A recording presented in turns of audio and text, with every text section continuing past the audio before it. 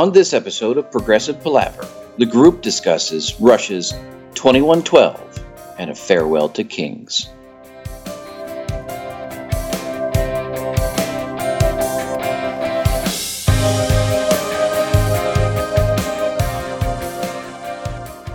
Hi and welcome to Progressive Palaver, a group of lifelong friends and appreciators of music discussing the greatest progressive rock bands album by album. I'm Joe Beauclair, and on this episode of Progressive Palaver, I'm joined by my very good friends Tom Corcoran, Ken Gregory, Jay DiVirgilio, and Paul Zotter as we continue through the first part of the Rush catalog, covering the albums 2112 and A Farewell to Kings.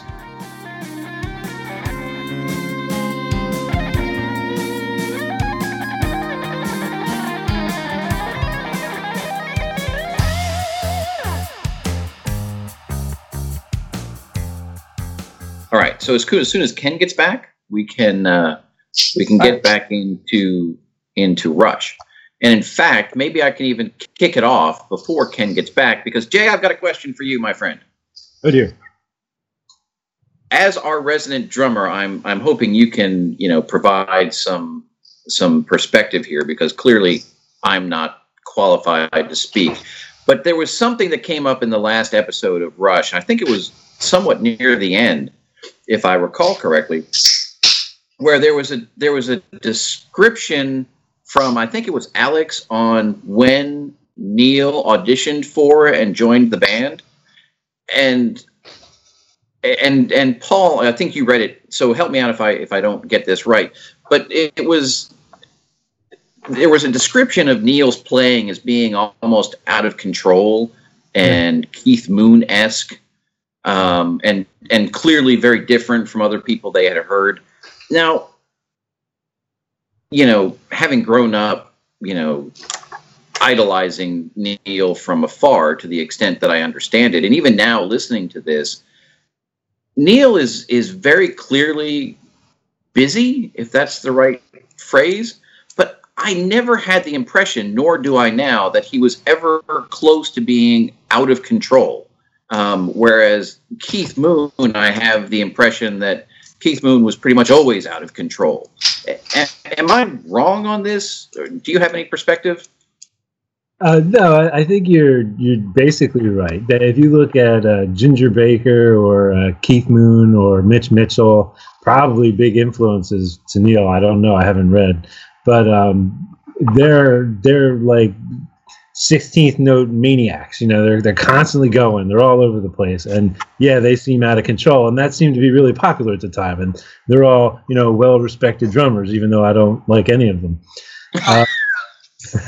And that's what I think Neil's playing reflects up until 2112. It's like that. It's not as bad, but it's definitely like that. And the tempos, I think, are kind of fast, and the fills are all over the place, and he's kind of spastic, and it's really not very good. But he really does turn it around, I think, starting at 2112, and you start to hear the Neil Peart that you hear for several albums after that, and it's very good. It's very much more mature. So, it's like I said, it's busy, but I perceive it as being focused and very much in control, as opposed to just fast and out of control. That was my deal. So that's sort of been sticking in my head all week since we had that. So I was glad you were able to call in. And actually, at this point, why don't we take a few quick minutes and open up the floor to Tom and Jay, since you guys weren't available for the conversation last week. Do you have any strong feelings either way about the first three Rush albums? Jay, you want to go first? Well, on Caress of Steel, Bastille Day, I think, is one of the best Rush riffs ever. And it's a pretty simple song, pretty straightforward, but I love it. And I think I'm Going Bald is actually kind of cool, even though it's kind of a basic bluesy rock kind of song. Thank you, Jay. But I can't stand the rest of it. I mean, the Necromancer. I mentioned that you were instrumental in my discovering of Rush and hooking me up with dub tapes of things, and I said we spent a night at your house, and we were listening to like Exit Stage Left as you were making me a tape of it, and I think maybe Moving Pictures too that same night. And then you just said you had your cassette of Caress of Steel, and you were like, "Here, I don't really like this one very much. You can just have this." And you gave it to me just like that. Fantastic. I'm sure you enjoyed it more than I did. I can't stand the chorus in Lakeside Park, though, I have to admit. When they switch to the chorus, it's like, what is it about the chorus that I hate? It's like it's so different than the rest of the song. You hate it? God, I love Lakeside Park. Just the chorus. It's just the chorus I hate. Look, does it switch to a minor key or something? I mean, I don't know what I'm talking about, but...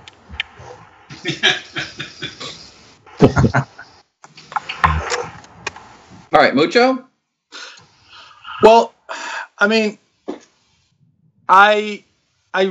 there's definitely songs on there that I like, and I mean, I have so much respect for the band. It's hard to really, criticize them because I mean they are who they are, and I mean it's hard to criticize, but I just really never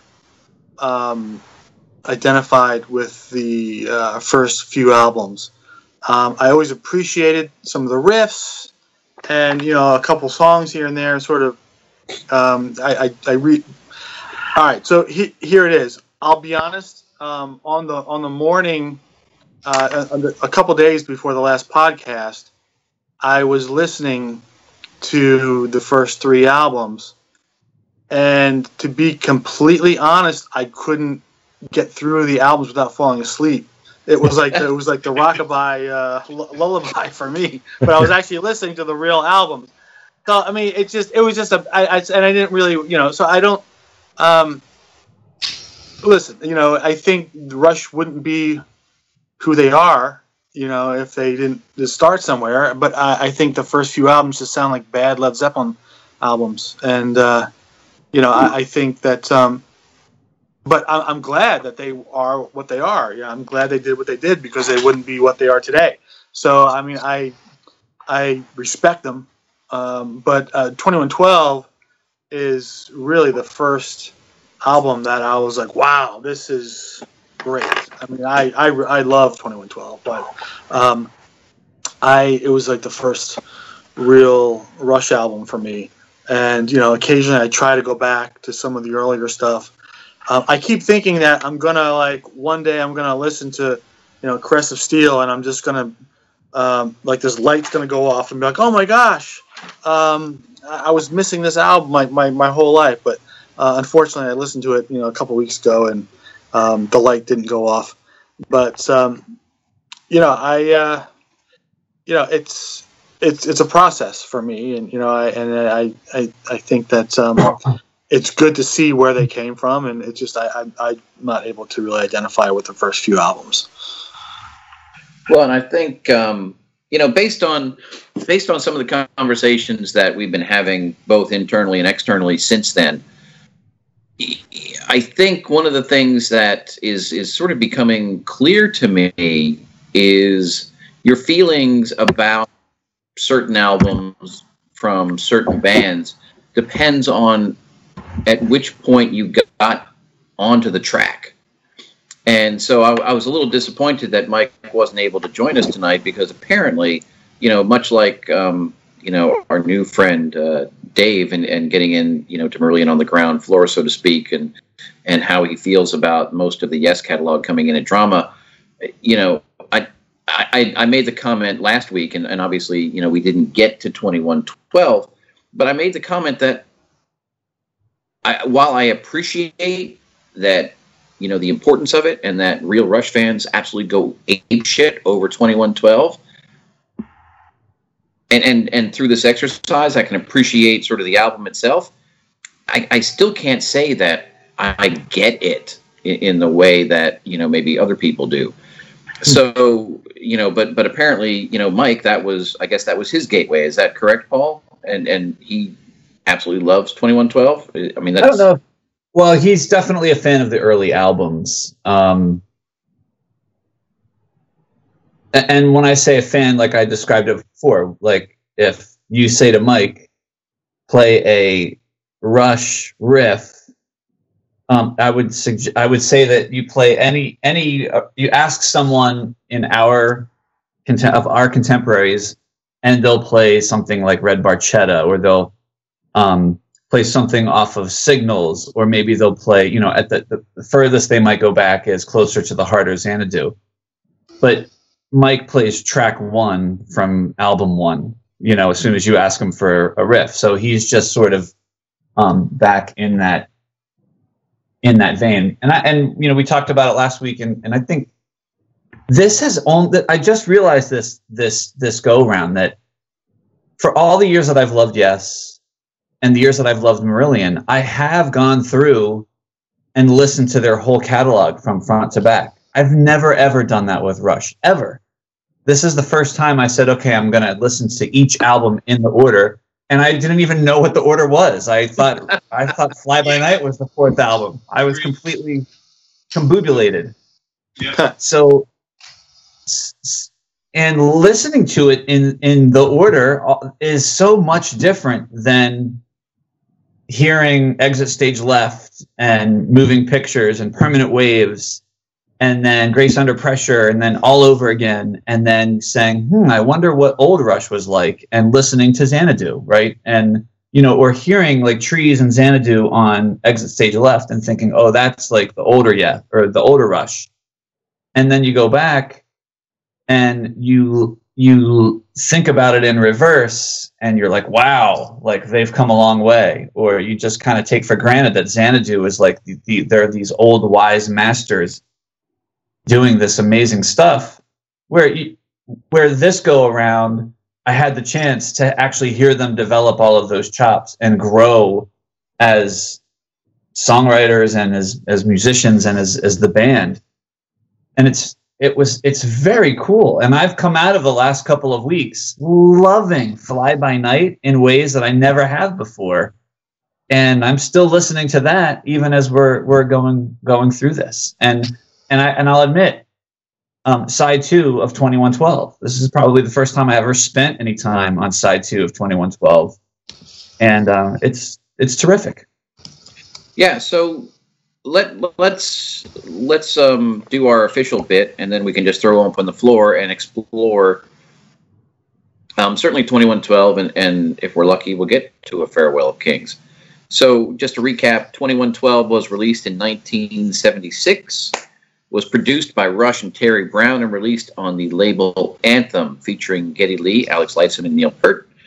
2112 is the 4th studio album by the Canadian rock band Rush, released on April 1st, 1976 by Anthem Records. After they finished touring their previous album, Caress of Steel, in early 1976, the band were in financial hardship due to the album's disappointing sales, unfavorable critical reception, and a decline in numbers at their shows. Their international label, Mercury Records, considered dropping them, but granted Rush one more album following negotiations with their manager, Ray Daniels.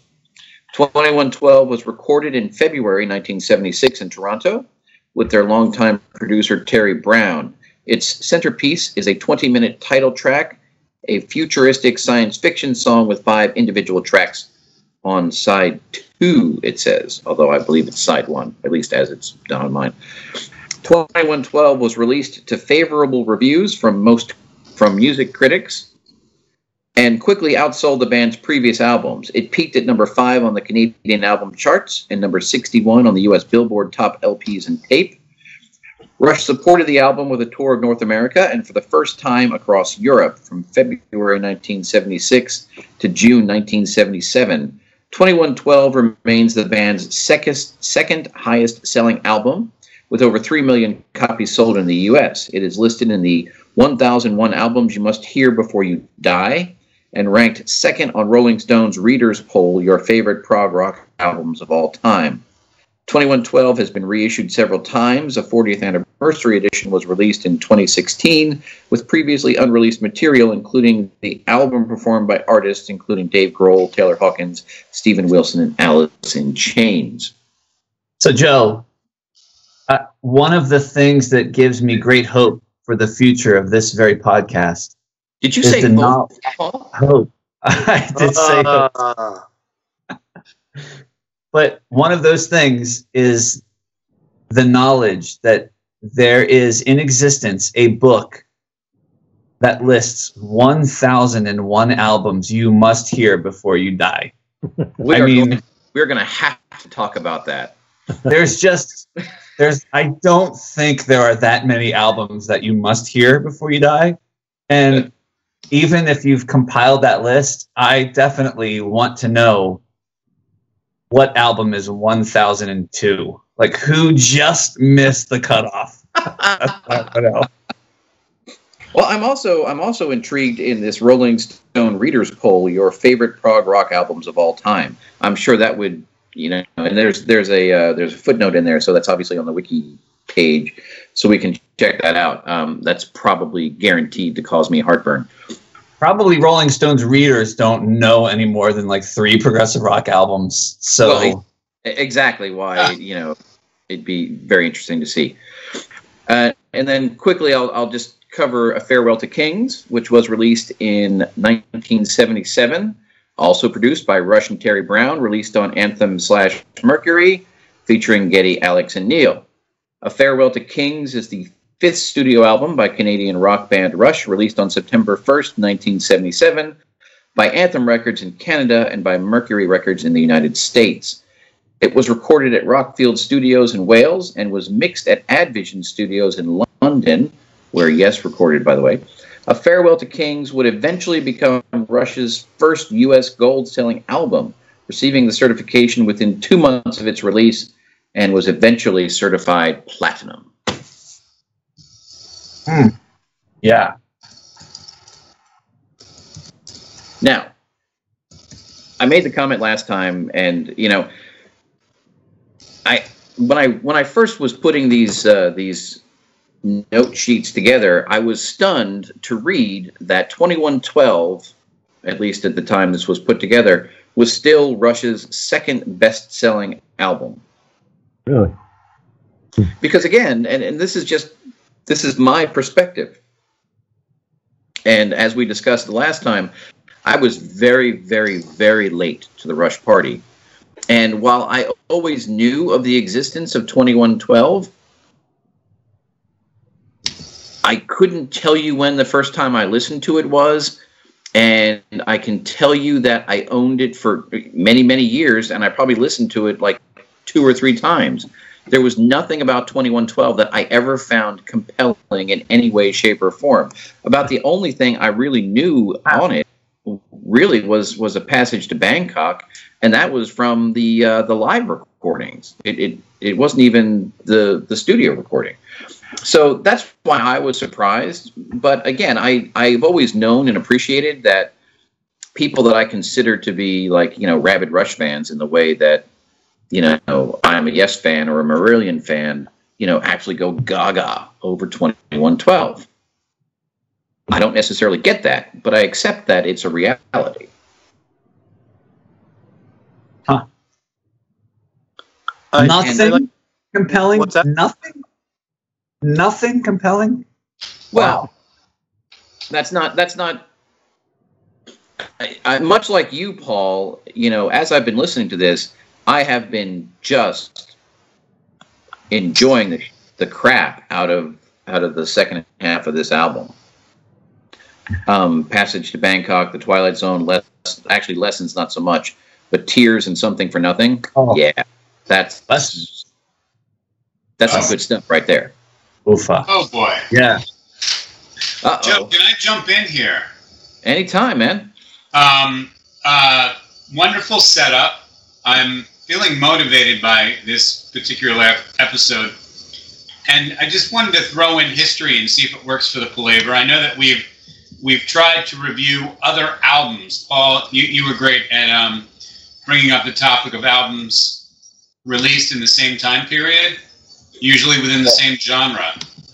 And just it's really interesting that Geddy and Alex were born in the same year, and I think Neil is a year apart. It's basically 52, somewhere around there, 1952. It's a really interesting time for some very successful people. I'm looking, 52 was Neil, I looked at Sir Richard Charles Nicholas Branson was born in 1950. Let me see, William Jefferson Clinton was born in 46.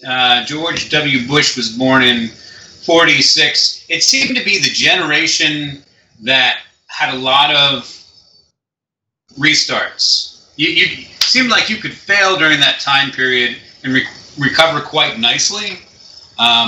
Fuel prices dropped consistently for their adolescence and for their young adult years, and I've heard that had to do with expanding economies. So it was the boom and bust. It was the post-World War.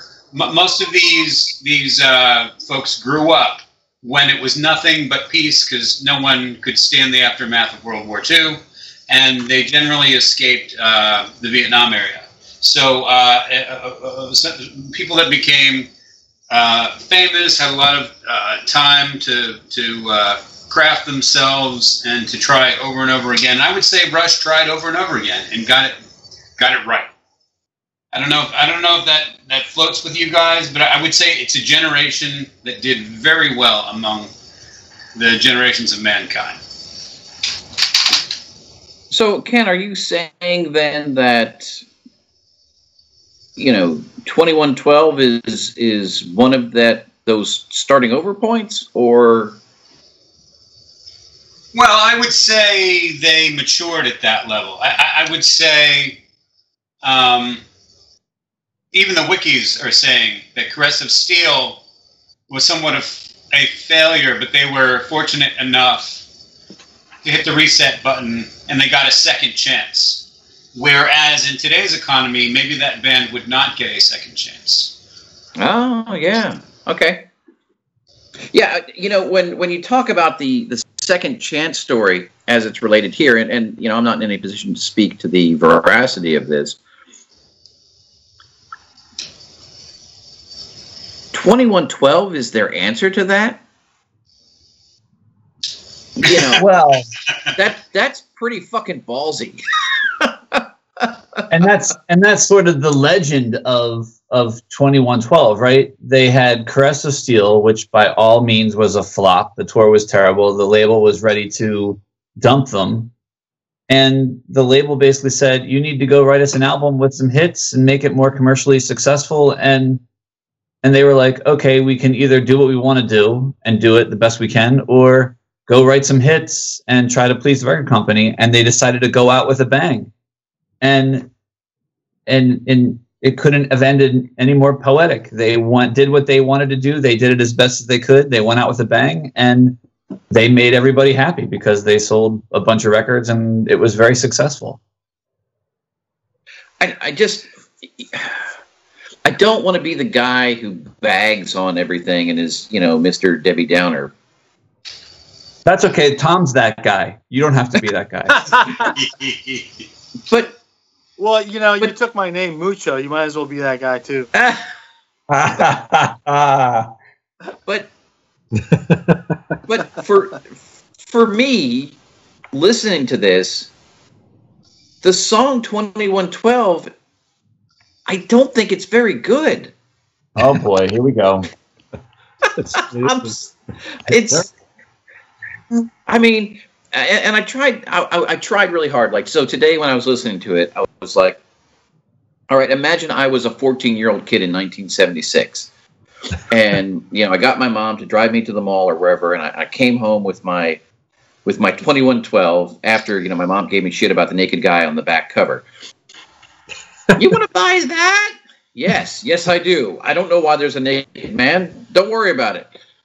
And so I go home and I put on my LP, and the overture of 2112 starts. I probably would have been like fucking A, right, yeah.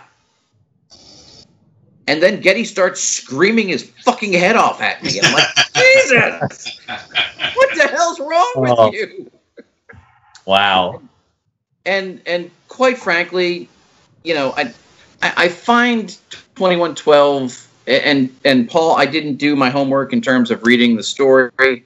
You know, I view it as I described in the last episode. It's another one of these sketches, and it's not.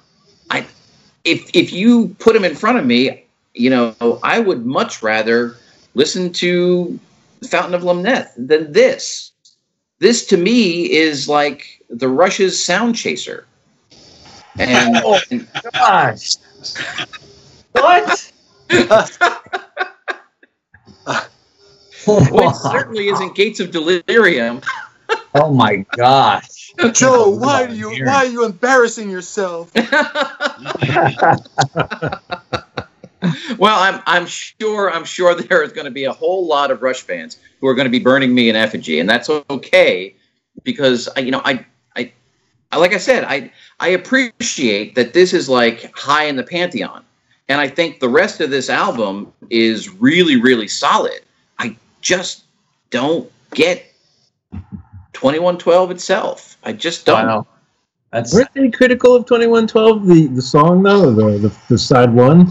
Didn't they say it was, you know, self-indulgent and kind of immature? And I don't know. I thought I read that Geddy Lee said that. I think they were in a phase when they made Permanent Waves. They sort of, being that they were just right off of the back end of the real progressive era of Rush, they were sort of critical of that phase in general. I've heard them say some things about wanting to move on and wanting to be more focused on songwriting.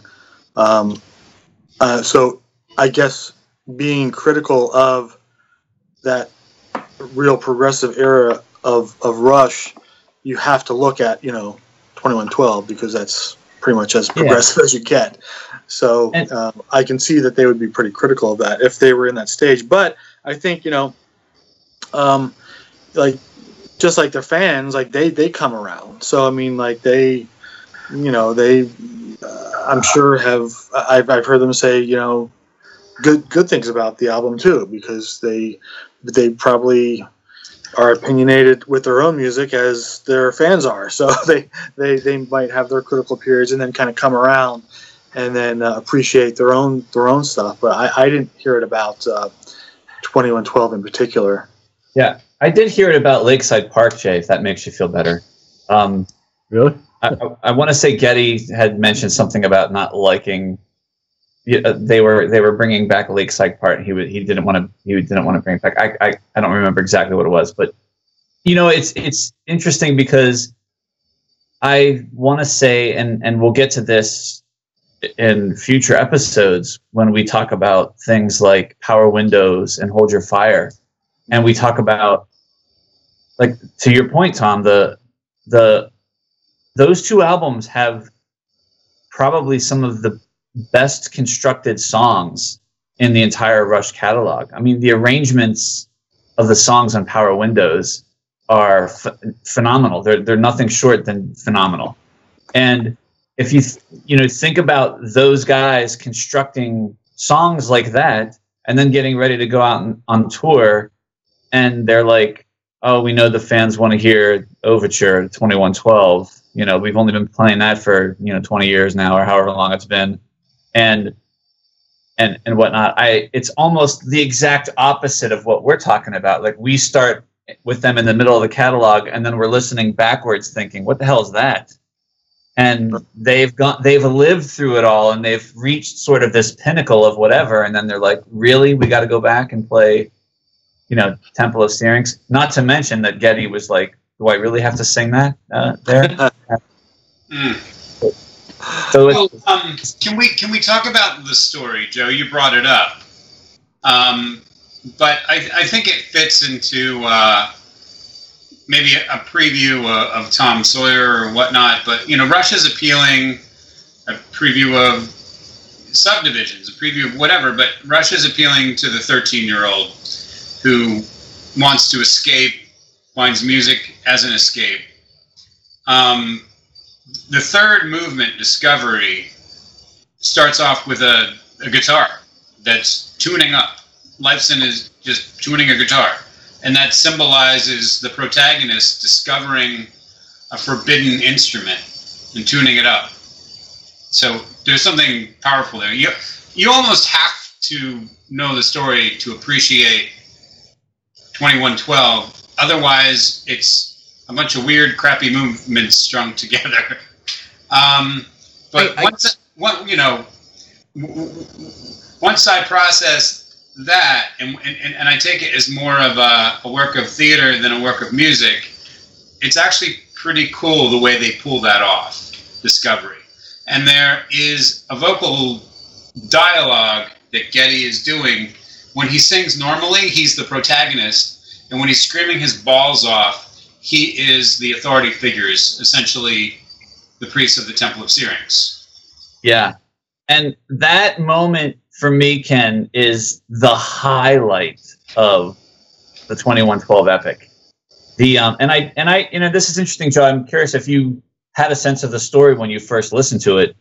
I did have the benefit of, long before I even got into Rush, my cousin Michael, when we were vacationing as a youth in Ocean City, Maryland, we were sitting on the beach talking about music, and he was just beside himself that I had never heard 2112.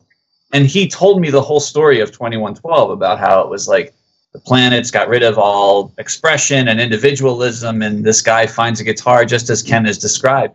So when I first heard it, I had the idea of what the story was.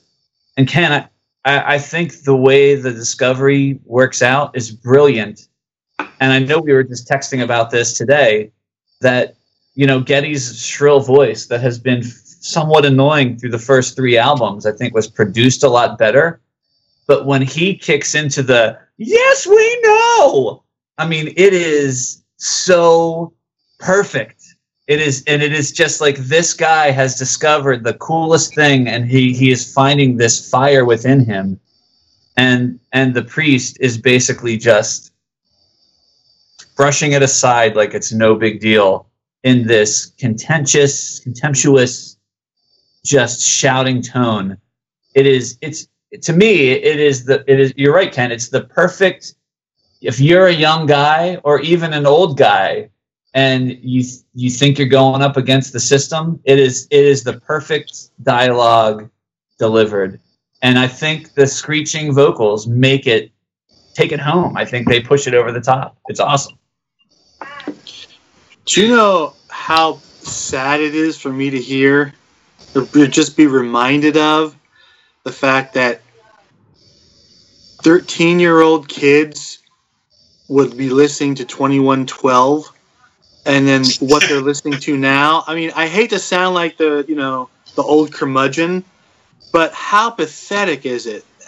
Or to be the glass half full, how cool is it that, in the 70s, 13-year-old kids are listening to 2112? That's awesome.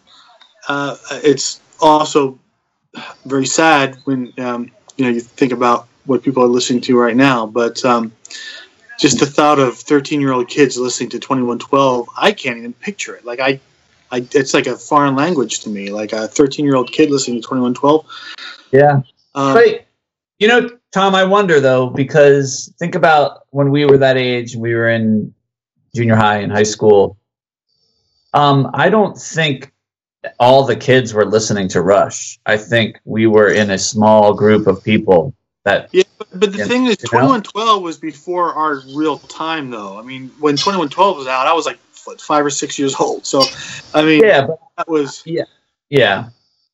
It's a little different, but no, I know what you're saying, but it's just 2112 was the 70s, and it's impressive to me that there were people that were just freaking out over an album like 2112, and it sort of adds to what we were talking about.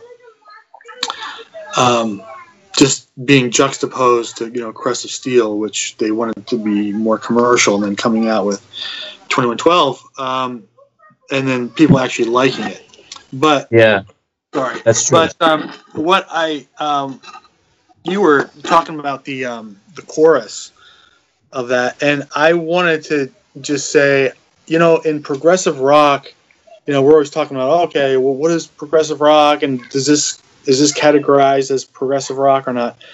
And that chorus to me is just pure heavy metal. Like, that's like, if progressive rock takes from a lot of different genres, that's heavy metal. I mean, it's really Geddy. It's his voice. Like, heavy metal is that high-pitched, ballsy sound, and just that rage and the energy. And even though Rush is not the heavy metal band, you can see what that they're taking from a lot of different areas to create what they've done. Yeah, dude. And that part when he says, I'm going to take it to the priests, and they start in with a riff, it's so heavy. And I feel like that is it's not the first time, but for me, that will always be like the first realization of the Geddy lead bass tone that is just kick ass. Yeah, the Riggin Docker is killer in this album. Yes. I mean, they have it dialed in, and he never looks back after this. And, Joe, we mentioned that, maybe in the previous albums that they had not been virtuosos.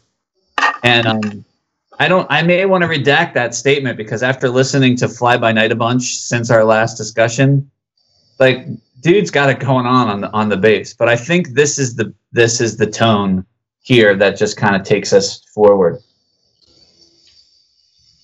One thing I'd add about the story, the story of 2112 is very cool, and I was familiar with the album long before I read the book Anthem. They call it a novella because I guess it's short. It's a short book.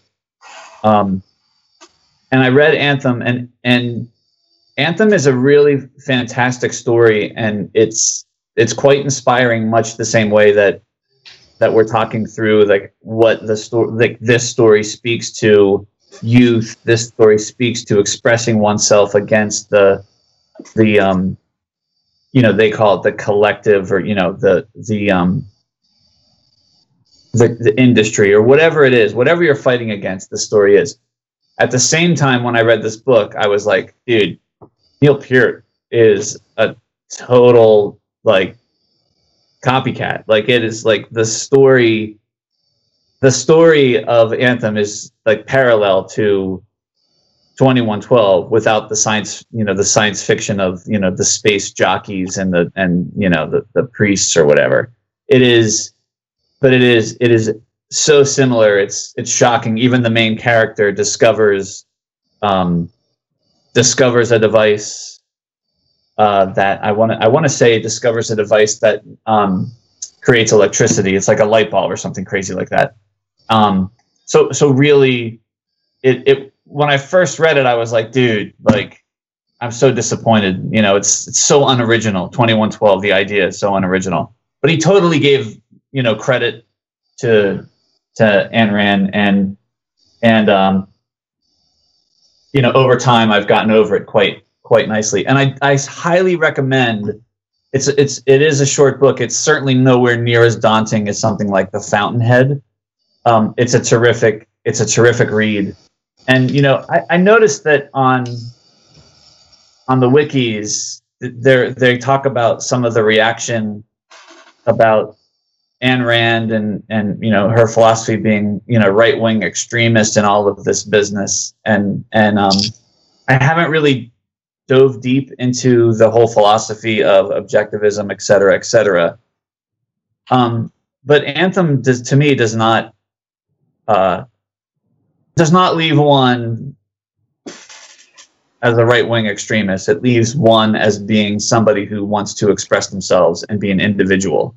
And maybe that individualism finds some housing in like the libertarian side of things. But I just want to throw that out there, because if you're sitting there reading about this on the wikis and you're reading about Anthem and you're like, oh, I'd like to read that book, and then you read that people are comparing it to like the right-wing extremists and Nazism, like it ain't that at all. So you should check it out. I could add to that. I've read The Fountainhead and Atlas Shrugged, and I didn't walk away thinking that they were right-wing extremist type books. I thought they were more libertarian in their bent. And you can even see a little bit, I haven't read Anthem, but I could see similar parallels in the lyrics of 2112. And it kind of bugs me, because it's like a bad copy. It's like he's trying to do the same idea, but only nowhere near as good. Of course, it's just song lyrics, not a whole bit of prose. But it's kind of like C.S. Lewis doing the Chronicles of Narnia. It's like a bad copy of Tolkien. You know, it's like it's just it's nowhere near as good, and it'll always bug me that in that way, that it's a bad copy. Like, why did you try that? I'd just like to note that as expected, I read the short novella and Jay read the two epic novels. Yes. That doesn't surprise me, because you like that Disney version of Marbles, the abbreviated version. The Marbles Are Us. Oh gosh, That's a conversation for another day, Thomas. I couldn't buy the 2-disc version. I only had the North American available to me. Okay, all right. Well, oh boy, as the resident liberal yogi fruitcake here, if I were to read only one libertarian book, and believe me, it would kill me. If I were to read only one libertarian book, what should I read? I'd say The Fountainhead. Yeah? Okay. All right. I would say, well, I mean, I didn't read any of them, so I mean, I don't think you read Anthem and you think, oh, this is libertarian. But what do I know? Right. I mean, it sounds that I'm read and the genre started with kind of pure intentions, and a lot of it was taken to extremes. Or just misappropriated here and there. So, but clearly it did Neil Peart some good, and it did Rush some good. You know, while they may have been libertarians at heart, they were also stoners. Does anyone want to have that conversation? Because Passage to Bangkok is an amazing song. It is. Passage to Bangkok makes references to all the geographical places where marijuana can be grown with efficacy. So,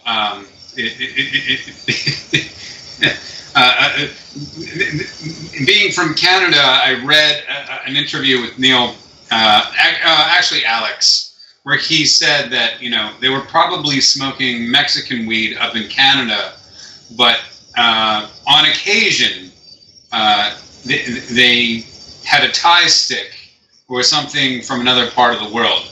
So all of the references in Passage to Bangkok are about smoking it up all over the globe with choice buds. And I think the rhythms are kind of boogie woogie.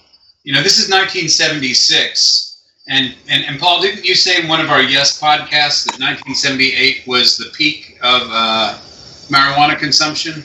I'm actually looking at the chart right now, Ken. Yes. 1978 was the peak, but we were on a pretty steep climb in 1976. So.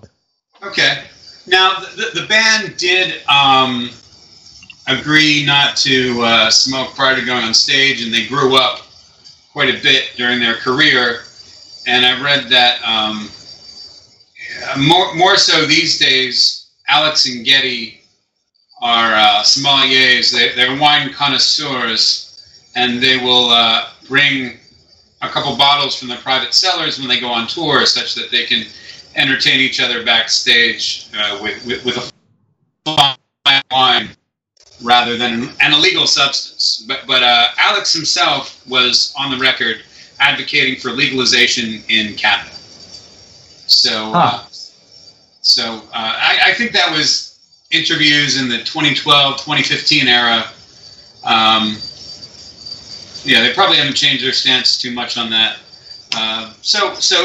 Maybe there's a libertarian influence in there, but Alex called himself a liberal, and he came out very vocally for the legalization of marijuana. Yeah, which is not really surprising at all, based on what we've learned about them. Incidentally, at the end of one of the videos, I want to say that it might be, I don't know if it's on the Gilded stage or if it's one of the other tour videos. There's actually the end part of the video, like the last half hour, is Alex and Geddy sitting at a small table with a couple bottles of wine, and they're being served dinner. And I guess some of their fans thought they thought it would be really cool to have dinner with the two of them, and so they decided to do that for the end of the video. So they just have a video of them eating a meal and just talking about things. And I remember like a being podcast we did. Yeah, sounds like it's. I remember it being somewhat entertaining. I did not know that about Passage to Bangkok, and now I'll have to think about it a little bit more. They only stop for the best, man. That's what I'll tell you. So, they have standards. Yep. Yeah, it cracks me up, and I don't mean to slightly change the subject, but can you imagine? I was floored when I found out that Rush, would open up for Kiss, and I couldn't even fathom this. But I wonder if they did any of, if they had escalated beyond opening up for bands in this era, where they opened up for Kiss during this era. And if they did, like, can you imagine, like, listening to, Overture and then having Kiss go on and play? It's sort of a strange concept. But it's just odd. You know what?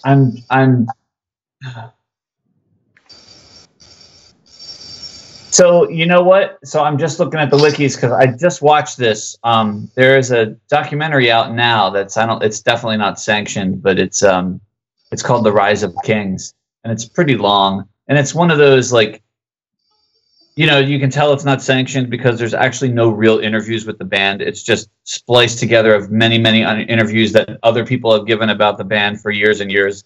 And they found like 4 guys that would talk about them, and they kind of talk about the whole thing.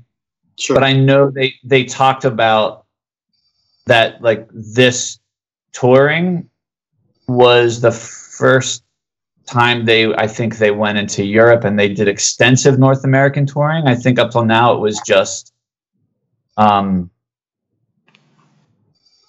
think up till now it was when they were opening for Kiss and things like that. And I want to say they were on like more like festival tours and things like that. So again, like, when I think of the bands that in my head that they were touring, and I can't think of their names right now, I think Rush would have probably been the most unique set of characters crossing the stage. Certainly playing 2112. Absolutely. The videos from this era are a bit painful.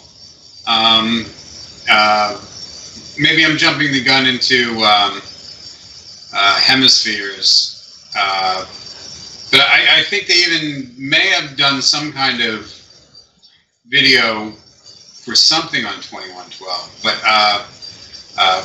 it's interesting to see what they wore, what they looked like, the instruments that they played. Neil with long hair is scary. Have you guys seen Neil with long hair? Yeah. seen it. It is scary. The big stash. Yeah. Oh boy, 76. Metal was a huge influence. Metal was definitely happening and hot. Even before, so 6 years before this actually would have been Jesus Christ Superstar. I don't know if progressive fans can appreciate Deep Purple, but Ian Gillan was amazing in Jesus Christ Superstar doing the screechy thing.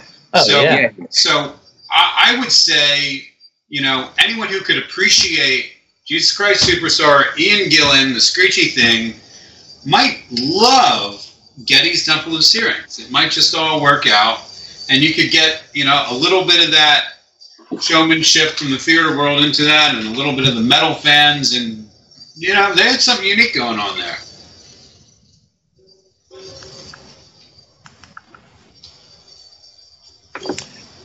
Yeah. So what about the rest of the album? I mean, and I'll just throw in my 2 cents, and you guys can go where you need to with this. I think we've already covered A Passage to Bangkok a little bit. Again, I think the later live versions of this are perhaps a little bit better, but it is what it is. It's a brilliant song. For me, the Twilight Zone. They're brilliant, Joe. They're brilliant. Uh-oh. I'm writing it down. What? Whatever. I agree with you. The Twilight Zone and Tears, I think, are, for me, they just really resonated with me. Lessons. That's right, baby. Lessons, much less so. I didn't really get lessons at all. But Something for Nothing, I find this song to be remarkable on a number of different levels. It is, I find the song to be a very, I don't know, a staunch anthem. It's really in your face with its message. And then when you go back and sort of start listening to it, and the way it opens before it moves into the heavy part, it's kind of like, I think there's a lot going on in Something for Nothing that, I guess it really struck me because I was, perhaps less impressed with how the album started. And it's almost like it puts, it puts a good exclamation point, I think, on the overall message they were trying to sell. And for me, I think it does it better than the opening, but that's my deal. Okay. Yeah, the end is it's really rough. I did not acclimate to Something for Nothing. So basically, I would say the last 3 or 4 tracks just leave me hanging. Yeah, the Twilight Zone, for me, this go around, maybe there was a time when just the mere mention of the phrase the Twilight Zone, I just felt was cheesy or whatever. I don't know. But I really dig that song. And, he's got the high verse, and then it goes into the chorus where he's singing the nanas, and it's his lower Getty voice. There's something about that song this go around that just kind of blew me away. And I saw that there's Stephen Wilson did a version of it, and I was really excited to hear his interpretation of it, and I really didn't like it at all. And I like I know, yeah, and I like Stephen Wilson a lot, but it might just be because right now I'm so high on the original. I do like Lessons because anytime Alex Lifeson in the 1970s wants to take an acoustic guitar and then double it with his electric, I mean, it just sounds glorious. That's like the sound of my like, I don't know. That's what my insides sound like, I think. I love it. And those 2 songs, I definitely like those 2 songs more so than Tears or Something for Nothing. But it's right about Something for Nothing, Joe, the way it starts. And what it makes me think of is they definitely had the production dialed in. this go around, and I think it might have something to do with the pot smoking that you alluded to, Ken. Things just, Caress of Steel just sounds bad, and 2112 does not. It sounds really good, and it's metal, right? But it sounds really good, and when I listen to the beginning of Something for Nothing, I think, man, I wonder, what it would have sounded like if they actually would have recorded Caress of Steel to try to make it sound good, maybe we get something that sounded more like this. And I, like I said on our text exchange earlier, I just felt like even when Geddy goes into the shrill, it was managed much better production-wise this go around. And it just sounded overall really good. So, and I don't think I really paid much attention to side 2 until this exercise. So I was pretty stoked. Well, it also has to do with dynamics. I mean, I know there's a production which you're talking about, but I mean, in the part where, in Temple where he screams, there's highs and lows when he's doing a scream. That's the high. I think Caress of Steel is just like one wall of sound, and so you don't really get the payoff, so to speak. There's no payoffs because it's all even keel, like the same level. But 2112 has the dynamics, and it's a real ride. There has to in order to have highs, you have to have lows. I mean, even with I agree with you. They're much better at it, and it's much more dynamic in 2112. Because in Caress of Steel, you have one lonely acoustic guitar playing with Geddy going "Remembering." It's like really like, and it's like, dude, did anyone actually hear that take? Did anyone listen to that? Or did they record it and press it? Well, and I think this speaks to what you were talking about, Paul. And part of the power, if that's the right word, of what we do here is by starting at the beginning and going through, you can sort of, we have the ability with hindsight to see the progression, no pun intended, and to sort of create these connective arcs, if you will. And what we've seen here through Fly By Night, Caress of Steel into 2112 is a group of songwriters who are learning their craft. They're learning how to build these songs. They're learning, why didn't Caress of Steel work? Oh, well, maybe we need, if we did this. And, for, like I said, for me, I still, 2112, I think, the second half of it is an advanced sketchbook, but I personally still view it very much as a sketchbook. And for me, Real Rush begins on the next album with Farewell to Kings. But, hey, Chad, go ahead. As a sketchbook, how close are they to getting the Moving Pictures drum sound at this point?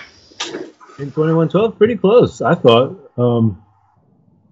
At least the style of his playing is there, and maybe not the toms, but the rest of the kit is sounding a lot like Moving Pictures. They kind of avoided the classic 80s. I mean, they still had some gated reverb, but they avoided the caricature of it. It wasn't a joke.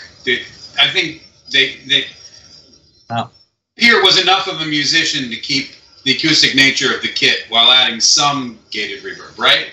Like isn't that, or was he just as bad as everybody else? No way he was just as bad.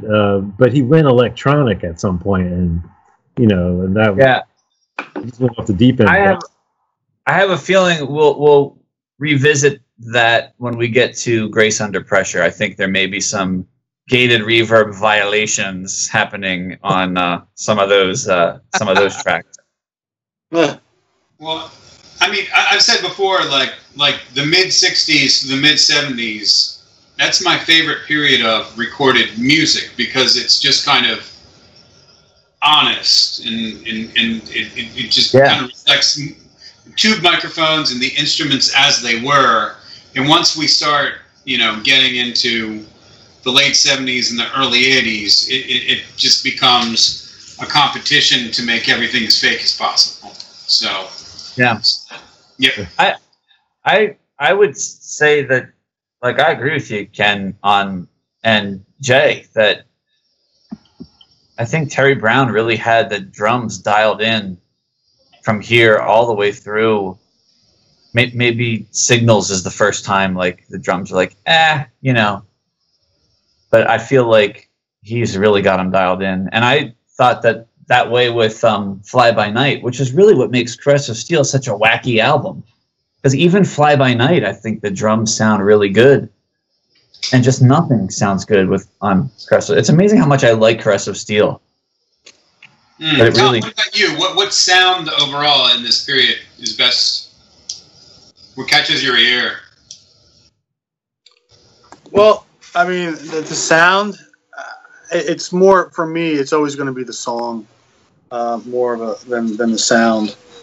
I mean, I agree with you. I think that things are more honest, especially in the 70s. I mean, that's my favorite sound. And, where they actually took time to get the sound before they recorded it, instead of just going in and saying, okay, we'll fix the sound in the mix. They actually got the sound on tape, and that makes a world of difference, in my opinion. So I mean, at the end of the day, I'm not really gonna nitpick about a sound if it's a great song. I mean, that's sort of secondary to me. The sound will sort of. I'm sorry. The song will lead the way. Yeah. But to follow up with what you said, Ken, and we probably said that a million times, but before there was Pro Tools, there were pros. No argument there. Oh man. All right. Did we slay this album or what? I hope so. So, can we please talk about A Farewell to Kings? Pretty please. Really? It's horrible. Yeah. But, okay. No. I love a couple tracks. Oof. Go to it. All right. So, and again, I'm not stereotypical Rush fan in any way, shape, or form. I fully accept that. So for me, as I'm going through this, when I put in A Farewell to Kings, this is like, now we've arrived. And I feel better about virtually everything. I think, a lot of this is really much more controlled. When I finally discovered, Yes, and I had that sort of awakening around about 2000 or so. Roundabout. I was sort of focused in on A Farewell to Kings and Hemispheres, and I think Xanadu really was what pulled me in first to this album, and then this one led ultimately to Hemispheres. But and even this time, the first time I put this disc in, I hadn't listened to it in quite some time. A Farewell to Kings, to me, it seems like a sort of a. This is the first completed work. This is the Rush that I always knew, or thought I knew growing up. Coming in later on and everything else, and here it is in A Farewell to Kings. I think it's beautiful. I meant to look at the lyrics because there are some words in here that I think I hear, that remind me of some other stuff. That's very, very cool. Xanadu, is one of those songs that I kind of knew about, but I didn't fully appreciate it until, this sort of awakening period that I had. And Xanadu as a song is just freaking phenomenal. Oh my God. There's so much about it that is just, I mean, in the first Rush episode, I talked about Rush being able to sort of convey this sense of movement and discovery and things like that. And Xanadu, I think, is a perfect manifestation of that. Everyone knows Closer to the Heart. I think it's well known. It's sort of timeless. It has a certain beauty about it. I don't know if it's as profound as I probably would have thought it was back when I was a teenager, but that's okay. Madrigal. What is it about a song called Madrigal that just turns out to be so fucking beautiful? How does that work? Because this is not the first time we've seen this. And then, just to give, here's perhaps the surprising part, because, and not to skip ahead, Hemispheres, the song, is the absolute highlight to me of early Yes. It is their Close to the Edge, their Awaken. Cygnus X1, Book 1 Voyage, not so great. It sounds good, here, I think, and here again, when you talk about all the things you guys have been discussing, where you talk about, production and songwriting and everything else, I think, everything here is again, we've got a full finished work, but there's just something about Cygnus X1, Book 1, which I just don't connect with, but I like the rest of the album so much, I don't even care. Yeah, that is a great observation, Joe. I could not agree with you more about Cygnus X1. I thought this time around I might find myself liking it in a new way, because I've never really liked it before. And sometimes I think, there were a couple of artists that my entry into them was somewhat distorted, because I spent many nights in Jay's basement listening to Dan and Jay playing through some of the songs. Like I think of Rage for Order. Jay, you and Dan used to play through a couple of Rage for Order songs. What's the first, the New Rigel? You guys used to play the beginning of that song, and I used to be like, "What a crock of shit that is! That is just awful." And then when I heard it, playing cards at Ken's house, and I was like, "Guys, this music is freaking awesome. Who is it?" And he's like, "It's Rage for Order." And I was like, "What?" And this was a song that you and Dan always played, the beginning of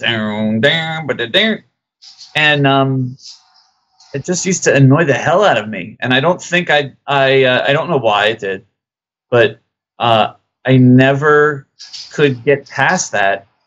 And like, it just kind of went through me this go around. Like, it's just not, I agree with you. Like they could have, I do really like the first song, the title track of the album. But it never really hit me early on. Like, I started at Xanadu and took it all the way through to the end of Madrigal, and then that was kind of it for me. I definitely appreciate Farewell to Kings now as the song. But Cygnus X1, Book 1, The Voyage, I'm with you, Joe. I'll take Hemispheres. Thank you very much. It's interesting. I like Cygnus X1 a little bit. I mean, I like the music to it, but it doesn't. It just sounds like disconnected parts that are kind of cool to me. It doesn't sound like one cohesive song in any way. But so I guess I get off on the music, but that's about it. Yeah, and I think that's perfectly valid. And to the extent that I enjoy that song, it's on that level. But it's not something that really resonates with me, and I'm like, oh man, this is the coolest thing ever. When you talk about,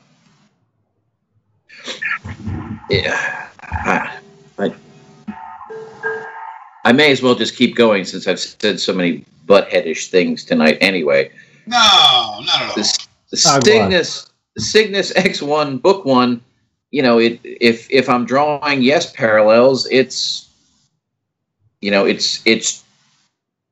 maybe track 3 of Tales from Topographic Oceans. It's like, okay, there's a couple things about it, but yeah, why? Yeah. And here again, though, I think when you see where they end up going, it is a step in a direction. And they're still trying to figure out this long form song with, how to fit the different parts together and how to make, sort of a unifying story interesting. And I mean, I got to give them credit. They're trying it.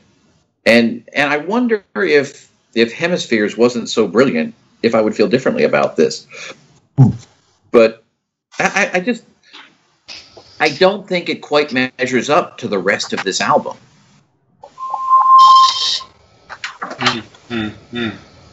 I mean, what could measure up to Xanadu and Closer to the Heart? Those two tracks are perfect.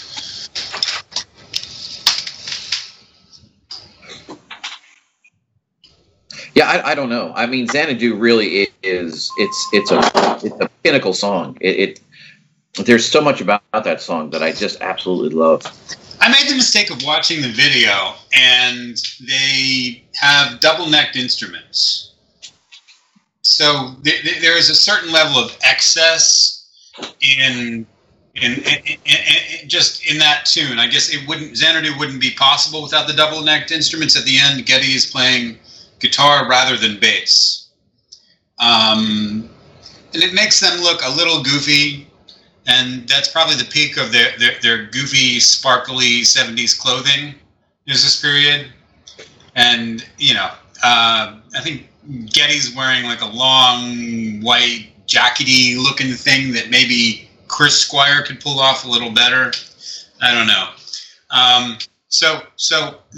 Rick Wakeman still wears a cape, Ken. Just put that out there. Yeah, Wakeman still wears a cape. Tibetan. That's fine. But we probably all peaked out on Exit Stage Left, and the version of Xanadu and Exit Stage Left is magic, pure magic. Yeah.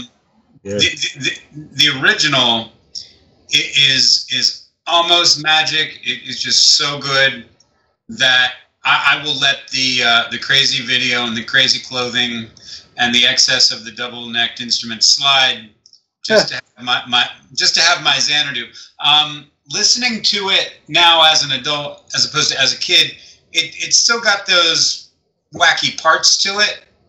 It's not a fluid song, but doesn't have to be. I'll take the weirdness because it's just so damn good. I agree. It's a great song. It's really magic. That's all I have to say. What about you, Jay? How do you feel about A Farewell to Kings? Well, I love Xanadu. Of course, I heard it first on Exit Stage Left too. But the album version's almost as good. And Closer to the Heart's one of those classics. I'm so tired of hearing it, but it is a great song. I didn't like Magical. I don't like Farewell to Kings. Cygnus X1 is, like I said, a collection of cool rhythmic things and cool riffs that, I don't know what they were trying to do there, but it's fun to listen to, I guess. So. I find it interesting that, you don't like A Farewell to Kings, and yet there are parts of Cygnus that, you get into, but that's, that is the beauty of all of this, because, different parts speak to different people. And, like I said, the the opening of Farewell to Kings, when I put it on this time, it just, I was just so happy. It's like I'd come home. Yeah. There are sections of Farewell to Kings where it's almost like a more fluid version of 2112. I don't say, I'm certainly not saying it's better or worse for that matter, but it actually is more fluid, and you can sit through it easier. Yeah, I mean, and so if you think of, if we're going to carry on the discussion then about Rush continuing to learn their craft, I think, like I said, for me, this is where they finally started to put it all together, sickness aside. Because they still have the aspects that sort of, you can see where they came from, and you have those aspects that sort of set them apart in the beginning, but you can also clearly see where they're headed after this. So, yeah, to me, I think this is right on the verge, if you will, if not into that sweet spot. Yeah, and I don't know that we've mentioned it up to this point, and it would make sense that we wouldn't because of our entree into all of this stuff. But this was really the first album where keyboards became a prominent featured instrument, and particularly in Xanadu, with the the little melody, and it's apparent throughout. Like, I think that's one of the things that makes Madrigal's pretty cool, is that it has this pretty significant keyboard part in it. And Madrigal I love because it reminds me of a Michael Hedges song, something off of Taproot, the verses, and then the bridge chorus type of thing is more like, I think it's, if there was ever a time that Rush ever sounded like Genesis, it's in Madrigal. And it's just the briefest of moments, and it's cool. I've always liked Cinderella Man. I think it's a great. It's really what's happening in this album is they're taking all of these metal influences. I don't think, although Cygnus X1 parts definitely have metal in it, and there's Xanadu pulls from a metal type background. Like, the most of the album is shedding some of the metal feel, while you can still kind of get the influence being in there. The guitar riff, it's not metal anymore. It's not blues based rock and roll like the early album. They're really coming into their own style, and I think Cinderella Man is a terrific version of it. And the wikis at least are crediting Geddy Lee with writing the lyrics to that one. I don't remember whether I know I heard it probably first on Exit Stage Left, and then got comfortable with it on the recorded version. But the segue from the trees into Xanadu on Exit Stage Left, just like everyone else is saying, is really one of the most magical moments in live albums ever. Like, I generally don't like live albums. That shit is cool. Yep. Yep.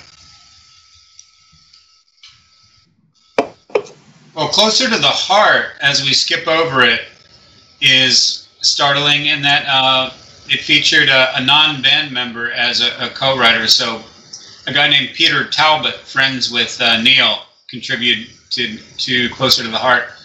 And it remained in their live sets for years and years and years. And by 2002, according to Neil, they got sick of it.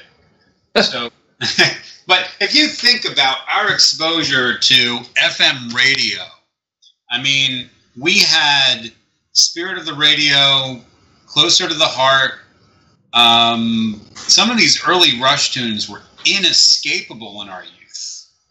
I mean, for good reason. They were just, I mean, they were miles above some of the other classic rock tunes, really. I mean, Closer to the Heart.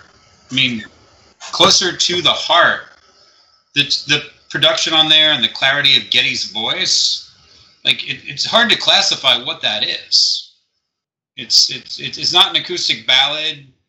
Yeah. It's not a rock song as we would. It was kind of amazing for just fitting into the radio format. Yeah, I feel like that's kind of the culmination of what we're talking about. It's like Closer to the Heart is not even 3 minutes long, and it has 12-string acoustic guitar. It has a sing-along chorus, if you will, right? It's got a regular rock and roll progression. It's got a somewhat elaborate solo section that even contains a rhythmic break between the drums and bass, with dual guitars, like harmony guitars. It's like all the little ingredients on the progressive rock, spice rack are used just a little bit. And it gives you this song that you can't even describe it, whether it's a ballad or whatever, like you said, Ken. And it really sums up where Rush has come. And imagine, the record labels, like, they put out 2112 and then it turns out to be a success, and then they follow up with this record, and not only does it have Xanadu, which is in a way the same thing. It's utilizing all of the spices on the progressive spice rack, but it's an epic song that doesn't need a whole album side, right? They're making it into this suite that is, it's masterful. Like I would agree with you, Joe. Like, this is like the And You and I. Like, they don't need a whole album side to get across what they want to and blow you away. They're going to do it in a song and an arrangement that makes 11 minutes go by like 5. Yeah. The other spice that gets thrown in on this album that I must be tired that I didn't bring it up before. I am a sucker for chimes. Oh yes, bring the chimes, please.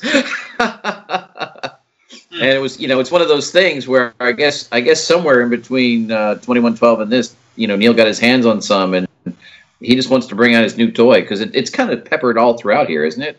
As I recall. Yeah, they even put it in Closer to the Heart. Like, what hit song has orchestra chimes in it? Yep. I can't think of many. Is that where the Vibraslap is too? Vibraslap. Wow. There is. That's right. Yeah. Yeah. I'd make the sound for you. It's the Crazy Train. It's right. Right. Yeah. Yeah. That's right. That is right. That's awesome, Jay. Your point, though, it's not as nice as chimes, Joe. Definitely. Yeah. Well, But how many hit songs on the radio has orchestra chimes and a Vibraslap going on? Does this mean that Neil never toured without the chimes from this point on? Pretty much. Well, I remember seeing it in Moving Pictures live stuff. Yeah, so he would have the chimes in. After that. But I think they just got a bigger tour bus on this one, so they were able to start taking them around.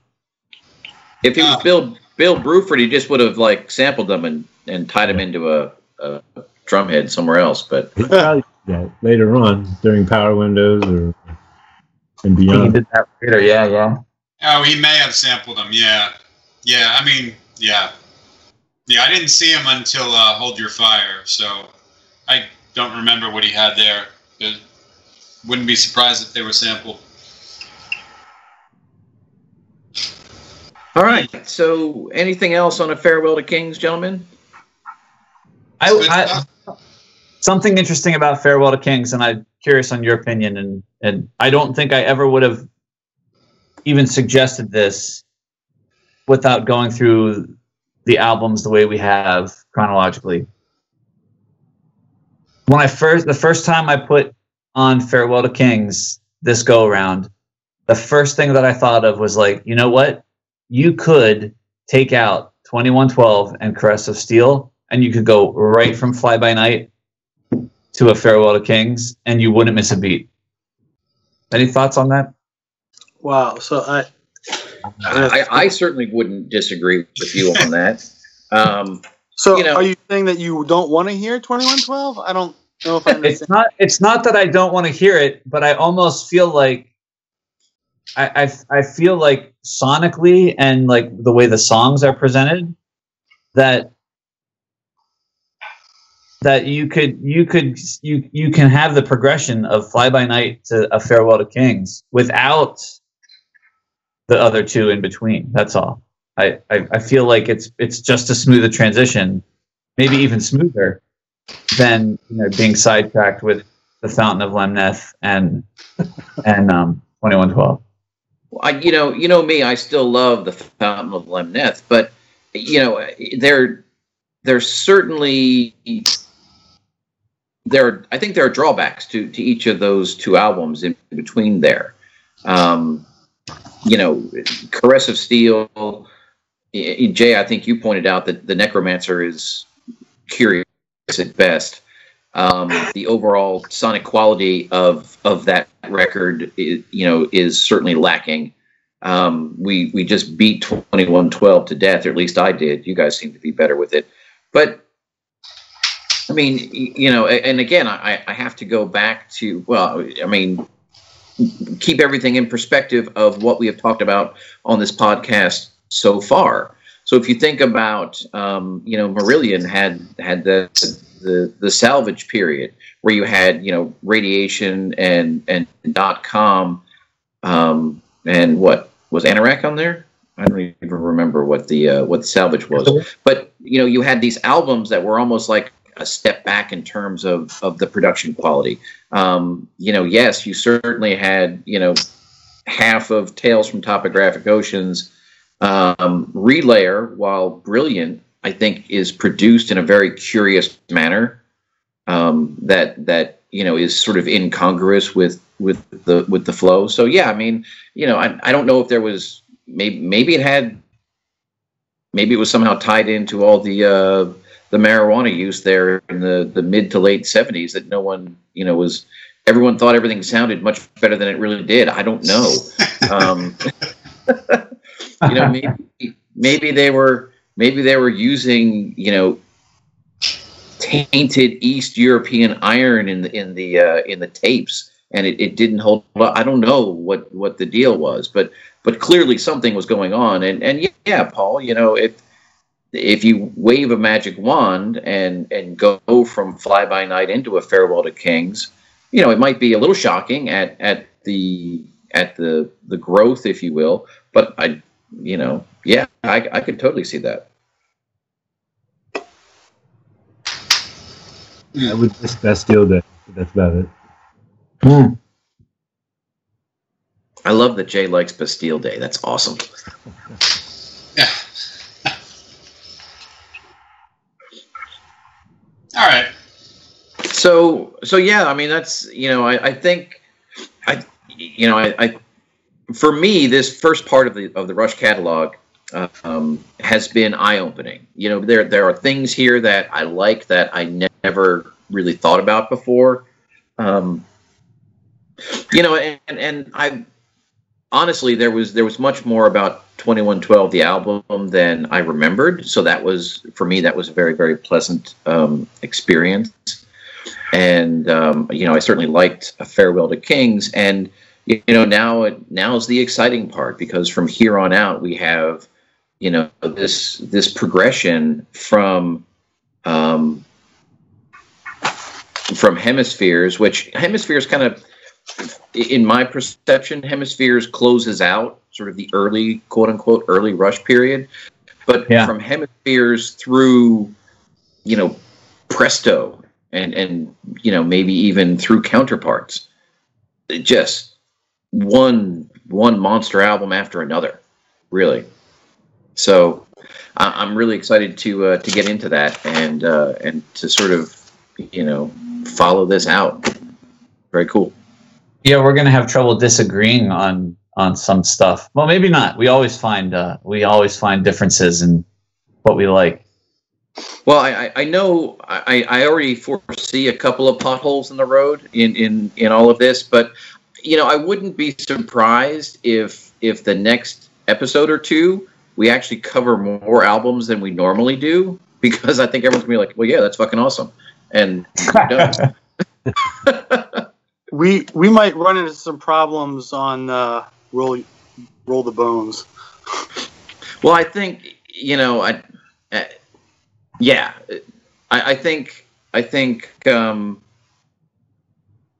Roll the Bones, and what I don't even have my notes here. I don't know what comes after Roll the Bones, or Presto. I'm sorry. Yeah, it was Presto, then Roll the Bones.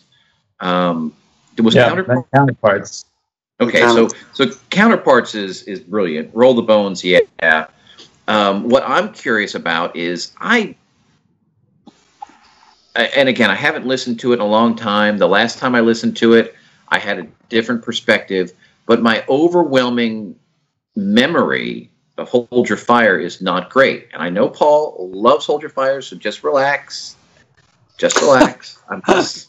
I'm just saying how I remember it, from years and years ago. I'm very curious in light of of Palaver preparation, how I'm going to interact with that album today. So yeah, ironically, I taped my copy of Hold Your Fire off of you, Joe. Really? I did. So I went through. I still have my LP collection. Yeah, and I went through and I pulled out things of interest, mainly so that I could take pictures for Twitter. Hold Your Fire was one of those things that I found. I have Hold Your Fire. I have Grace Under Pressure. I found Ken. I've got a copy of Genesis Trespass. Oh yeah. Yeah, very very cool. I have Asia's Alpha, which is nice. So I've got the full gatefold. Wow. Of that cover, which is very very cool. So yeah, I found some cool things that I can't say I even remembered. So I guess now I got to go find myself a turntable and experience these things old school. I wonder, Joe. It's possible that you just didn't like Rockfield Studios in Wales and Trident Studios in London. They used that Rockfield for 2 or 3 albums, so I guess the more poppy, radio-friendly song that we know in Hemispheres and Moving Pictures was actually done in Quebec. But when during this period where we're not quite so sure about their sound or the production quality, they recorded across the pond. Well, I like Farewell to Kings, which was recorded at Rockfield. 2112 was actually recorded in Toronto. Okay. Perhaps they would have fared better had they employed some of the Swiss telecommunications technology of the day. Yeah. To record. Yeah, recording over the phone was hot. I would like to, it's funny you bring that up, and this has nothing to do with this episode, but I was just, we had such a long conversation about recording the organ over the telephone lines and everything else, and when I was editing one of the King's X albums, or episodes, I think it was the second one, where we talk about Faith, Hope, Love. Paul, you pull out, you play something, I don't even remember which song it was, and let me just tell you, it was not a high fidelity transfer of of the sound over Skype, but be that as it may. That's funny, gentlemen. I think we've covered these 2 albums pretty well. Next episode, we will get into, I guess, Hemispheres and Permanent Waves. Is that correct? Yes. Can't wait. And maybe we should be prepared with Moving Pictures just in case, or just Moving Pictures need its own. I don't imagine that we're going to get through all 3 of them next time. All right. Too much. And Moving Pictures is going to be its own episode. Come on. We could do an episode on every song. Well, I think Exit Stage Left should come first, and then Moving Pictures just ancillary crap to Exit Stage Left. We'll have those discussions. Gentlemen, thank you so much as always. It's been a pleasure. Cheers. Fun. Bye, guys. You All too. right, see you guys next time. Ciao.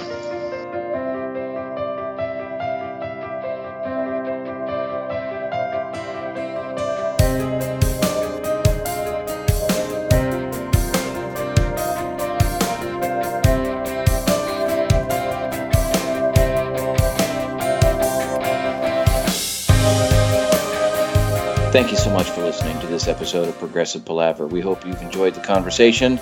And for those of you who want to express your displeasure with me over my reception of 2112, I encourage you to seek us out on all of the major social media platforms, including Instagram, Facebook, and Twitter. We are at ProgPala at all of those, or you can search for Progressive Palaver.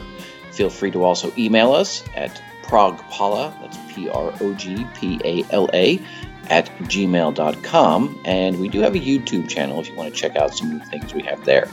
We look forward to coming back with you next episode as we continue on with the Rush catalog and cover the album Hemispheres.